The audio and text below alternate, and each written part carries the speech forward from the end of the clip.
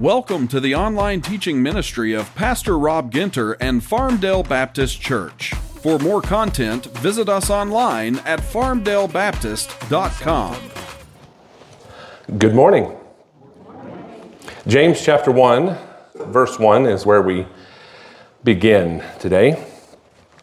I heard the words of a pastor this week that, well, I'll sum it up for you. The shocking part was it sounded like he didn't care about your profession of faith. He didn't care about your profession of faith. You might have heard of him. He's James. James, the brother of Jesus who wrote this book. It appears when we look at it, he doesn't care about your profession of faith.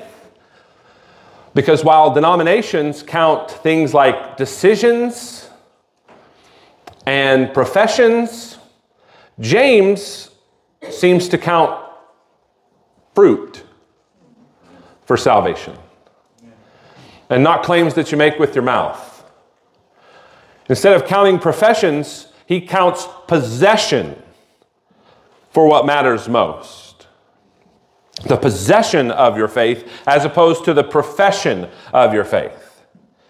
In fact, the book of James has a theme that what you believe about the Lord Jesus ought to do specific somethings in your life. That your faith is supposed to work. Both for you and through you and in you. It's not a body of knowledge that you can accumulate information and then you pass a test on it. There is a test after the accumulation of knowledge. And what is that test, my friends? Your very lives. Your very lives. So your theology is either practical or it's nothing. You either live your faith or you don't have any, according to what we see in the book of James. Because after all, you could be sitting here this morning, and if someone had told you that the building is on fire, and you turn your head to your neighbor, and you say, I believe he said the building was on fire.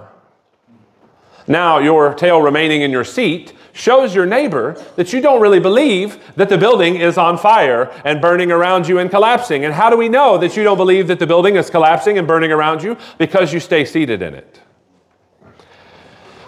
So the book of James is helpful for us who have made claims with our mouths that we struggle to live out with our lives.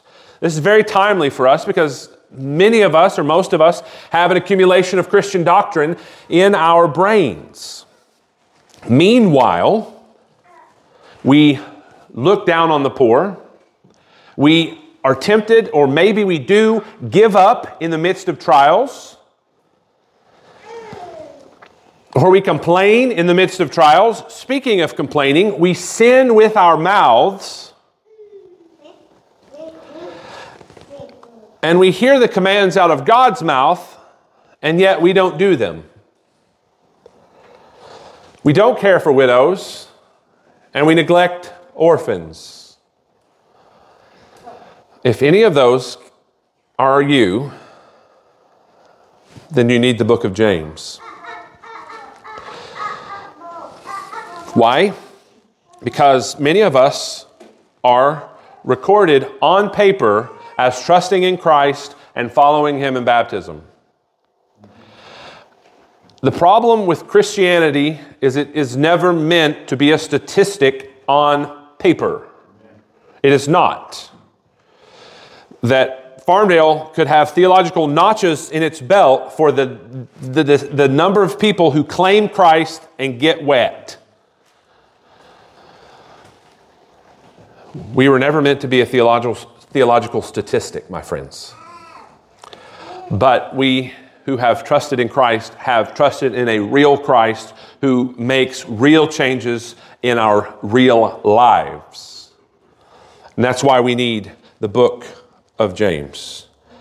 The book of James is a very difficult book for us to go through because James is once again interested in your possession of faith as opposed to just your profession. How easy is it in our country to profess Christ? How easy is it? And yet, has anyone ever tried to take up their cross, deny themselves, and follow him? If you have tried to do that, you realize that that is where the rubber meets the road, and that is where the war is waged. So, if you really have faith in the Lord Jesus, it ought to do something in you, for you, and through you. And you can't just be a Christian on paper. You have to be one in real life. And you have to have a faith that actually works. That's why we need the book of James, because our faith ought to do something for us. And what do you mean by do something for us? I mean that one of the ways that our faith does something for us is it's there when trouble comes. Not only should it do something through us and for us and to us, but how do you tell that when that's the case? When trouble comes, when trials are there. As one commentator put it, if our faith is no good when things get hard, it's just no good. Right? If our trust in Christ is not there for us when nothing and no one else is, then it is false. That's why we need the book of James. Because our trust in the Lord Jesus does something for us and changes how we look at trials that we go through. How so? Well, according to verse 2, you should be able to consider the trials you go through as absolute or pure all joy. How's that even possible? How's that even possible? Well, if you have faith that actually works, you can have joy in trials because we believe in the Lord Jesus. Specifically, for believers in the Lord Jesus, faith that actually works means that everything you go through can produce something good in you. So everything that you go through can produce something good in you. That's the overarching umbrella that we see before this verse. That's why we ought to be able to view our trials joyfully, because whatever we're going through is producing something in us that otherwise we wouldn't get unless we went through it. So notice this command to change in verse 2. He says, "Count it all joy, my brothers, when you meet trials of various kinds." So James uses a math word here saying that we ought to change the way we evaluate our life. Right? That we ought to change how we look at our trials. And that we ought to take those trials and move them over into the column of pure joy. Consider it that way. Count it that way. So look at your marriage problems and say, pure joy. Look at your pay cut or inflation, or the same, right? There's no difference between your pay cut at work or the inflation from the economy. Either way, less money. Pure joy. Kids picking on you at school? Look at the bullies. Pure joy, my friends. Pure joy. You get a bad report from the doctor? Pure joy. Miscarriages. Misunderstandings, mistreatment, pure joy, pure joy. This sounds like crazy talk, doesn't it? Why? Because we are normally wired in the culture around us to say that these two things in verse 2 can't be together. Count it all joy, my brothers, when you meet trials. So what do? We live our life avoiding trials in search of joy. We want to have joy without the trials. We run from the trials to joy. And unfortunately, the trials are always there. Those two things together in verse 2 is insane talk to the people around us in this culture. That we can have joy and meet trials. Which means our life isn't supposed to be just one big run, one big chase away from trials. That can't be how it is. Bullies, bank accounts going under, questionable reports from the doctor. He's saying, have joy when you add all of that up and you evaluate that. Before we get to what he's saying not saying that this is a cover-up. That's not what he's saying. He's not saying cover up what you're going through and pretend to like it. This is very important for us to think through. For Christians, we're never supposed to pretend that something that is terrible is actually wonderful. Did you know that? Something can be terrible, and we are never called to pretend that it's the best thing that ever happened to us.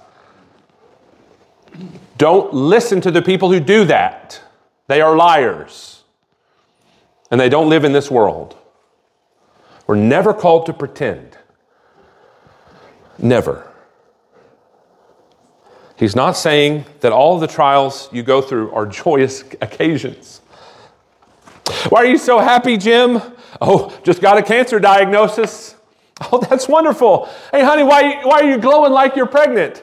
Oh, just got in a fight with my in-laws. So great. Good. Just wonderful. Insanity. Insanity. It's not what he's saying. Not one of us. One of the commands calls us to pretend. Instead, we as Christians are called to evaluate all things within the context of God's truth. Not to pretend all things are wonderful, but to evaluate all things in the context of the truth of God and His Word. That is what we are called to do. A hint of this is in the context of the verse. Who are the people that are supposed to evaluate their trials as pure or all joy? Who is it? My brothers. James calls them his brother. Now, the context of the book, the person who wrote this was Jesus' half-brother James. It can't be John's brother James because Acts chapter 12 says he's already dead. It is James, Jesus' brother. He introduces himself in verse 1. And how would you introduce yourself if you shared the ancient Near Eastern equivalent to a bunk bed with the Lord Jesus? How would you introduce yourselves to people? Would you name drop? Well, he does name drop. He name drops God and Jesus, but he says that he is the servant of God and the Lord Jesus Christ. So how does he introduce himself? This person who is the brother of Jesus, how does he introduce himself to his audience? As a servant, as the property of the Lord Jesus. That's how James introduces himself, and that is who is being commanded here. You see this? That's a command. Count it all joy. Do it. You need to do this. Who would be able to do that? The people who are really in the family. The people who's able to evaluate their life like this? Who's able to do this math with the trouble that they're into? The people who are actually legitimately in the family. That's who this is, right? So the command and the relationship. Right here in verse 2, the command, count it all joy. Who? My brothers.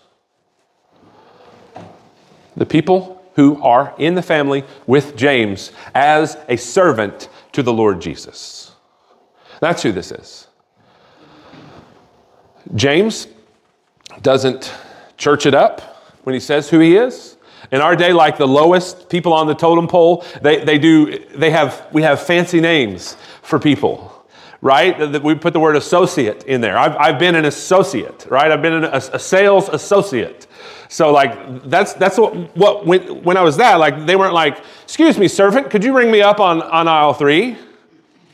Right? Because we shy away from this idea of servitude. Nobody does that. But this is how James introduces himself. Servant of the Lord Jesus. And it means more to him that he's connected to the Lord Jesus like this, and the people that are connected to him are brothers in a family who are receiving this command. He's a servant or slave of God in the Lord Jesus Christ. His brothers, that's the audience. Who are they? The people who are the 12 tribes of the dispersion, right? So this is an explosion of the term of the people of God. People are Jewish Christians outside of Jerusalem, you could say, are likely his audience. But what are they for sure? They are people who are in the family. He tells them to consider their trials as joy because why? It proves that they're really in the family. Keep reading verse 2. Count it all joy, my brothers, when you meet trials of various kinds. Verse 3, for you know that the testing of your faith produces steadfastness. So in other words, you should view your trials joyfully because they prove genuineness. They prove genuineness. To those who are in the family, this is talking about when you unexpectedly, you're planning something and you run into something else. You meet trials, external pressure or testing. Is this talking about my situation? Yes. Yes, it is. Various trials, multicolored. You're on your way, and this is what you run into. You fall into it, as one commentator put it.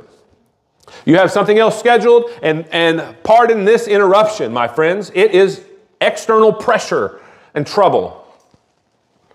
In the providence of God, He scheduled it for you for this reason. And what reason is it? Test your faith. It tests your faith. Now, what He's saying is you can willfully move this situation from despair to joy because of something you know. Because of something you know. It's because of something you know. Count it all joy, my brothers, when you meet trials of various kinds, for you know. What's the first thing you know? That this is the testing of your faith. This is the testing of it.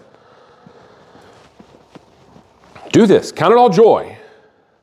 Something you know allows you to do that. First, that your taste is tested. That is, neither of those are words. Your faith is tested. Thank you. Faith is tested. This is important in our day because how many people claim Christianity? Less, but still quite a few. Quite a few still claim it. There are a lot of people claim trust in Christ, but a claim that's untested can't be trusted. A faith that's untested really can't be trusted. That's what he's saying here. And Mark 4, the Lord Jesus, is one of the places that he tells the parable of the sower. So the sower goes and he throws seed and scatters it on the ground. And the seed represents the word of God. There's various grounds or soil that the seed is on. Mark 4, chapter 4, the birds came and snatched the seed. Mark chapter 4, verse 5, the soil was shallow, no growth. Verse 6, the sun scorched it. Verse 7, the seed is choked out by the thorns. So there's this farming crisis in Mark chapter 4 and Matthew 13 and elsewhere. And what is the problem that's happening in this? External pressures. External pressures. Mark 4:7, the seed is choked out by the thorns. External things come in and keep your heart from receiving the word of God and believing. Jesus even tells us how to interpret this text. He says in verse 16, and these are the ones sown on rocky ground, the ones who, when they hear the word, immediately receive it with joy, and they have no roots in themselves, but endure for a little while. And when tribulation or persecution arises on account of the word, immediately they fall away. What Jesus is describing here in Mark 4 are people who claim Christianity for a little bit, until that claim gets highly inconvenient. It's really inconvenient. That identity is out of step. That identity is on the wrong side of history, to use language in our day. It's highly inconvenient, but pressured for that word, for believing and receiving that word. And when that pressure comes, when it comes, you are gone. That's what happens in Mark 4. Some of us might not have actually came to Christ for Christ.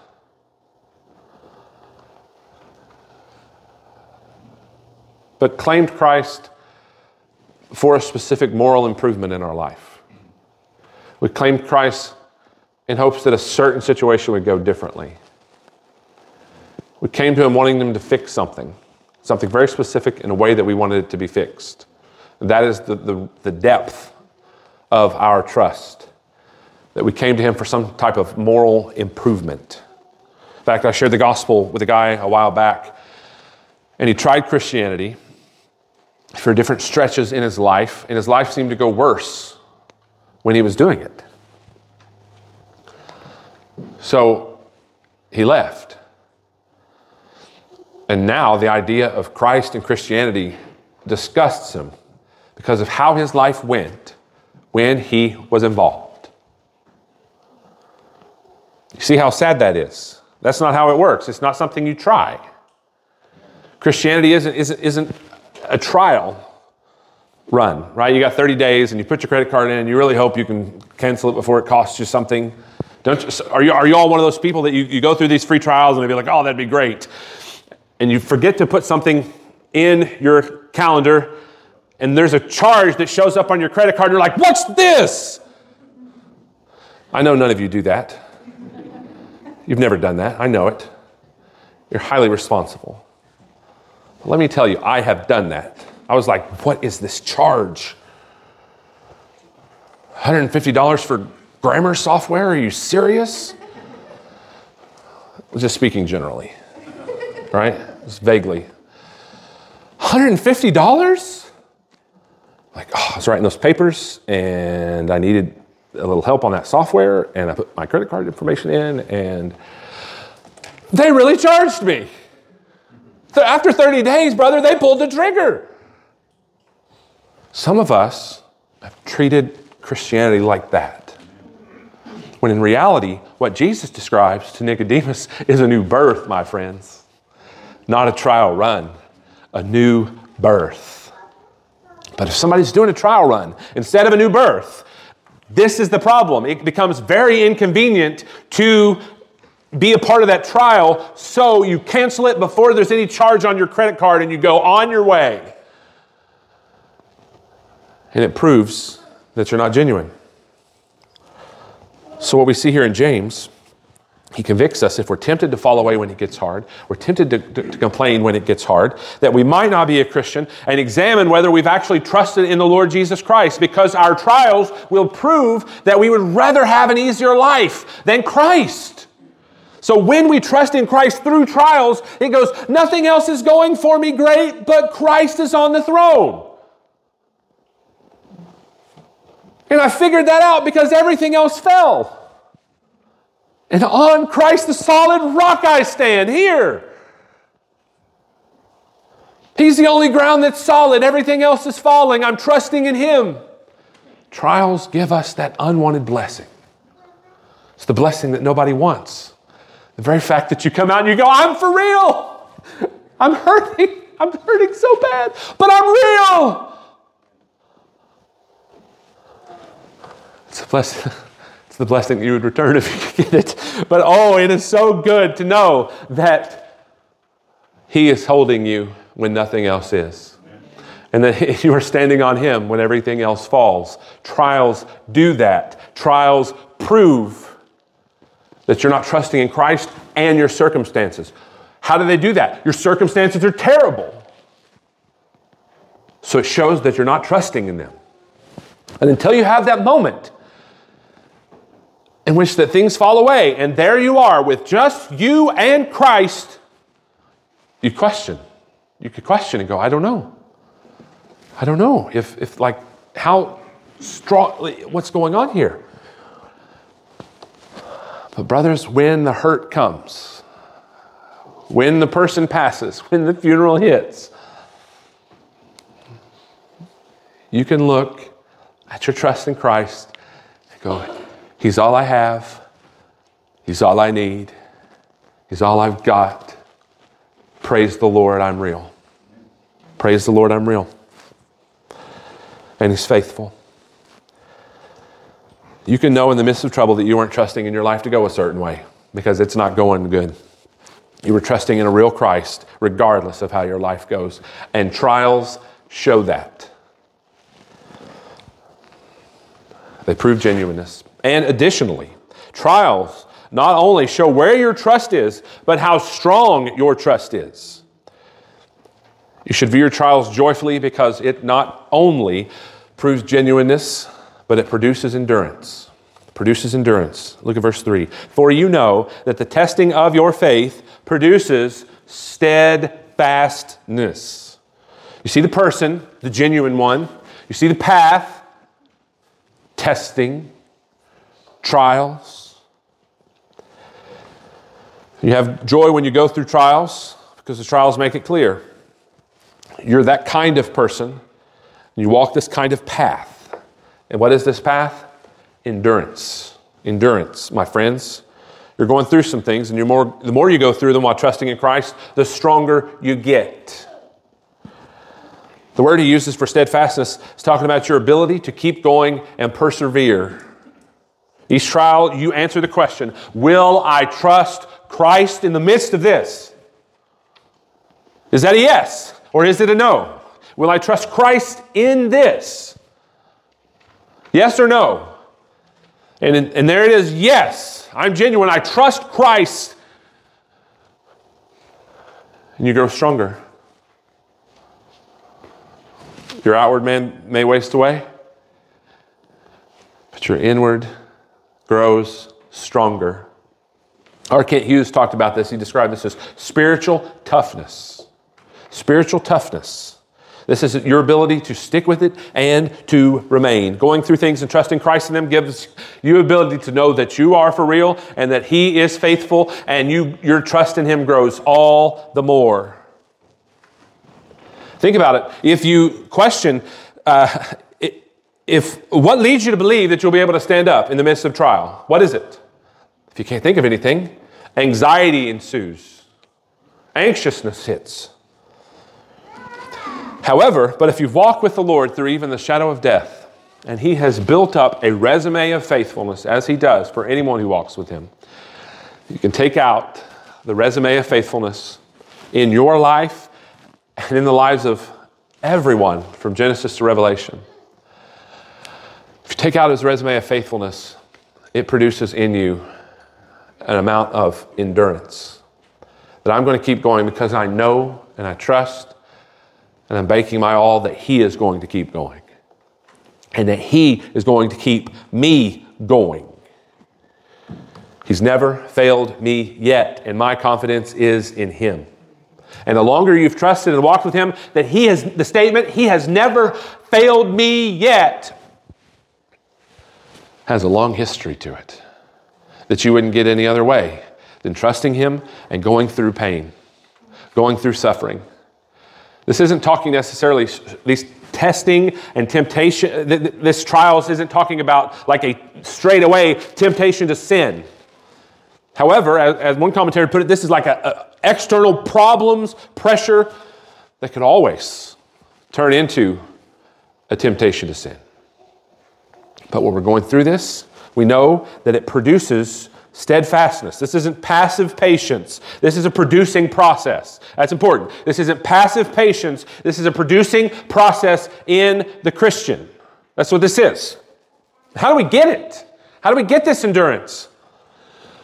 We walk with the Lord through things and we count them as joy because we know that the testing of our faith is producing this. I'm genuine in this situation, trusting the Lord. We get spiritually tougher. Spiritually tougher. We say with more gumption and more passion, here I stand on Christ. When nothing else does. Is there any other way to get this than going through things? I'd say no. Is there any way to get spiritual toughness but going through trials? No. We go through things. However, here's a problem. If you look at the verses there in verses 3 and 4 in your Bible, there is a way to shortchange this process. In verse 4, if you see it, and let steadfastness have its full effect. So there's a way to shortchange this, to go through pain and have to pay the dumb tax yourself. To shortchange it. How do we shortchange this? Well, based on the context of the verse, we might be tempted to grumble during trials. As opposed to counting them as joy, we might be tempted to dread them. As we said in weeks past, to Eeyore them. I direct your attention to the Old Testament, Numbers chapter 14, which God spoke through Moses, this indictment, that all the people 20 or older, because they grumbled against him, Numbers 14, verse 20, all the people that grumbled against him would die outside of the promised land. Everybody 20 or older, whole generations of people. Why did he wipe out a full generation? Did they bow down to a golden calf? Yeah, some of them, but he just wiped them out. Why did he wipe out all of them? You looked at the census, 21 and up, gone. Why? Did they take for themselves foreign wives? No. Did they bow down to the idols of the culture? No. You know what they did? They grumbled. They complained. He wiped out a full generation because they complained. Let me say that again. He wiped out a full generation of people because they complained. They grumbled. And you say, okay, that's the Old Testament. Okay. And yet, in Philippians, the Apostle Paul tells us to do all things without grumbling or complaining, that you may be blameless and innocent, children of light in this dark and twisted generation, my friends. The command from the Scriptures, remain. I told my wife I would really like to improve in this area because I'd like to do some things without grumbling or complaining. Wouldn't you? I want to do some stuff. I want to do some stuff without grumbling or complaining. And yet, the command of Scripture remains. Do all things without grumbling or complaining. All things. That you may be blameless and innocent, children of God, without blemish in the midst of a crooked and twisted generation, among whom you shine as lights in the world, my friends.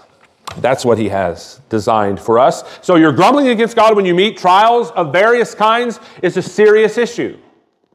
It's a very serious issue. Take a note. Numbers 14, 20. And could it be that you're grumbling and complaining in your trials instead of counting them as joy? Like that's the opposite. And really, grumbling is what we do with our mouth that lets us know about the discontentment in our hearts. It's just really the complaining of our hearts that goes out our mouth. That's just what it is. So if we are a grumbler or a complainer, we are shortchanging the fact, the affected intent of our trials.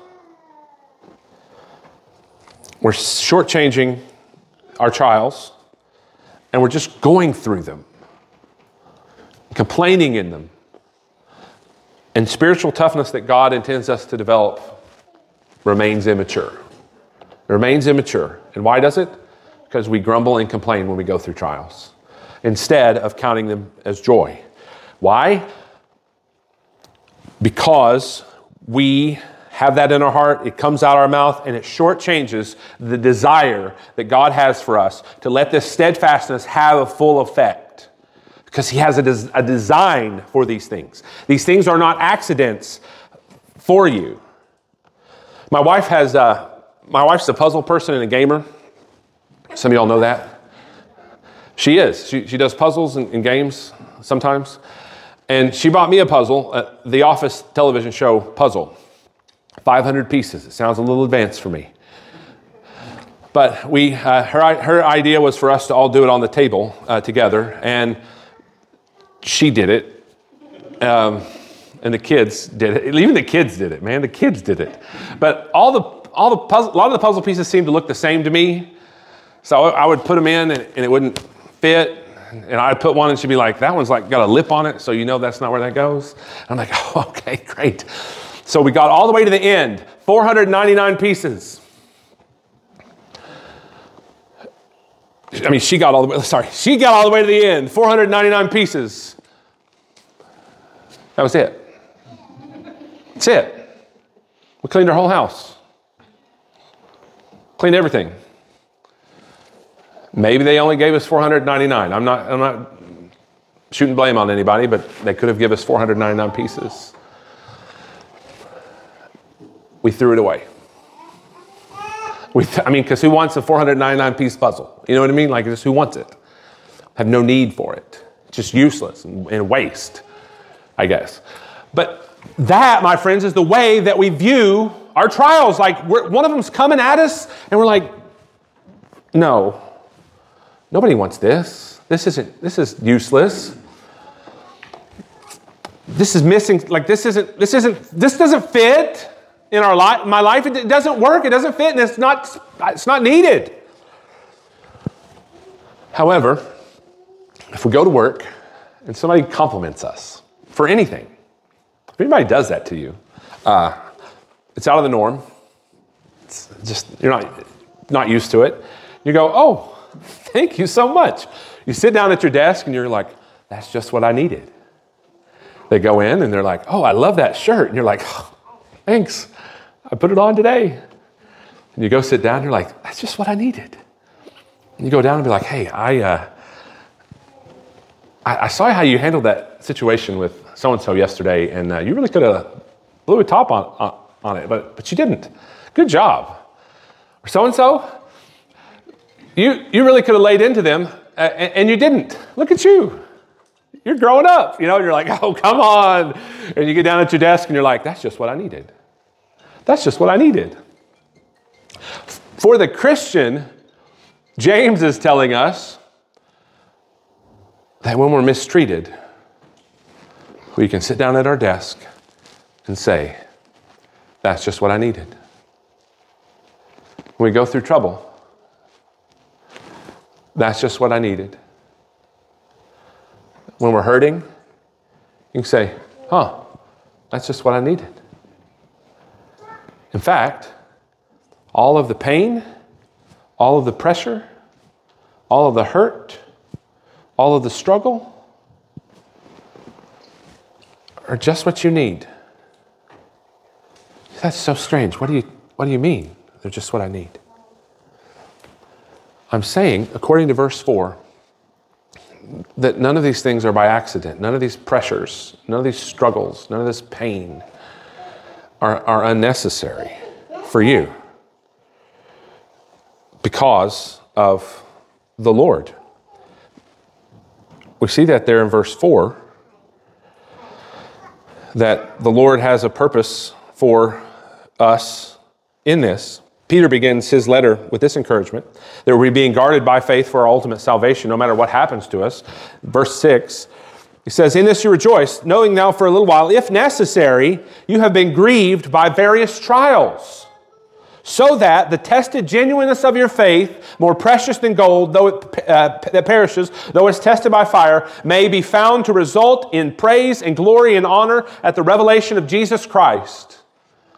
Our trials, my friends, are necessary, and they're going somewhere. They're resulting in something. And what is that? In verse 4, perfection. Perfection. Maturity. So who's the person? He's genuine. What's the path? Through endurance. And what's the destination? Perfection. Maturity. Completeness. Lacking nothing. That's why we can view our trials as joy, because they perfect us. What you're going through is perfecting you as you're trusting Christ in it. And nothing is wasted. Nothing is useless. Nothing is like a 499-piece puzzle. It's not missing something. Your trials have everything you need in them for you from God. It's hard to hear, but you know it's true, that He knows exactly what's good for you. And what's good for you, being a genuine Christian, going through some things, trusting in the Lord Jesus, viewing our trials as joy as He perfects us. One translation calls what's going on here in verse 4, maturity. So this is design and desire for you to grow up. God has no desire for Toys R Us kids. I don't want to grow up. I'm a toy, like, to the young people, there used to be a place and there was a giraffe and they had toys. And they all closed. It's called Toys R Us. And the point was that nobody wanted to grow up. They just want to go there and play with toys. And God says, my church can't be like that. All entertainment and nobody growing up. No. And how does he make sure that they're not Toys R Us kids in church? Trials. That's how he does it. And they are for us. Now, it's getting close to Christmas. I saw some places that started Black Friday already. Did y'all know that? Black Friday was like 2 weeks ago, according to some places. It's crazy. Now, you ever have that family member who buys you something and it never fits? Or like you wore that size when you're 15 and they get it for you every year and you're like, I'm not 15. They don't know you and it never fits and you're just like, all right, another one for the donation box. Or if they really love you, they'll put a receipt with it. You know, like, but every year, right? It's the same thing over and over and over again. God is not like that, my friends. He's not like someone who doesn't know you. He knows you. And he knows you so well that he gives you these trials, and he does so for your perfection. For your perfection. So now you can look back and through trouble, through struggle, through misunderstanding, pain, and say, I needed that. I needed that. I didn't want that. Let's be clear. I didn't want that, but I needed that. And how do you know that you needed that? Because of the sovereignty of God. Proverbs 16:33 says, the lot is cast into the lap, but every decision is from the Lord. Isaiah 45:7, the Lord speaking through the prophet says, I form light and create darkness. I make well-being and create calamity. I am the Lord who does all these things. The Lord is the one who does this, and he does it for the perfection of his people. Then the Lord's will and wise purposes stand behind everything that we go through, and that we should not be discouraged when things seem out of control. They are for your perfection, my friends. Trust him in it and drag them over from the column of despair into the column of joy. Why? Because you're genuine. You're in the family. You are empowered by God to be able to do this. You're empowered by being one of the brothers or sisters, and you're commanded to do so. Because you're genuine, you're on the path of endurance, and therefore your perfection. If you're not a Christian, these things seem crazy, that we would think this and want this, that somehow that you could have joy in the midst of awful things without pretending and being fake, that everything is wonderful. No. See, there is a change that the Lord makes in an individual that allows them to be able to do this. They are something different. They are someone different. That's why James isn't talking to people who check boxes. He's talking to people whose lives are changed. And what does he say to them? Count it all joy. Like, I don't even understand how that would work. Let me tell you how it works. There is a God who is holy and righteous above all things and always good. He is good and he does good. Romans 3 tells us, for all have sinned and fallen short of the glory of God. That means we all missed the mark with our lives. And what did God do? Does he wipe us out? Does he spit wrath out on us and fury and punishment because we rebelled against him? No. Romans 5:8 tells us God showed his love in that while we were yet sinners, Christ died for us. So God became a man in the person of Jesus to show his love for sinners, that he would be the sacrifice put forward by God to pay for all of your rebellion against God.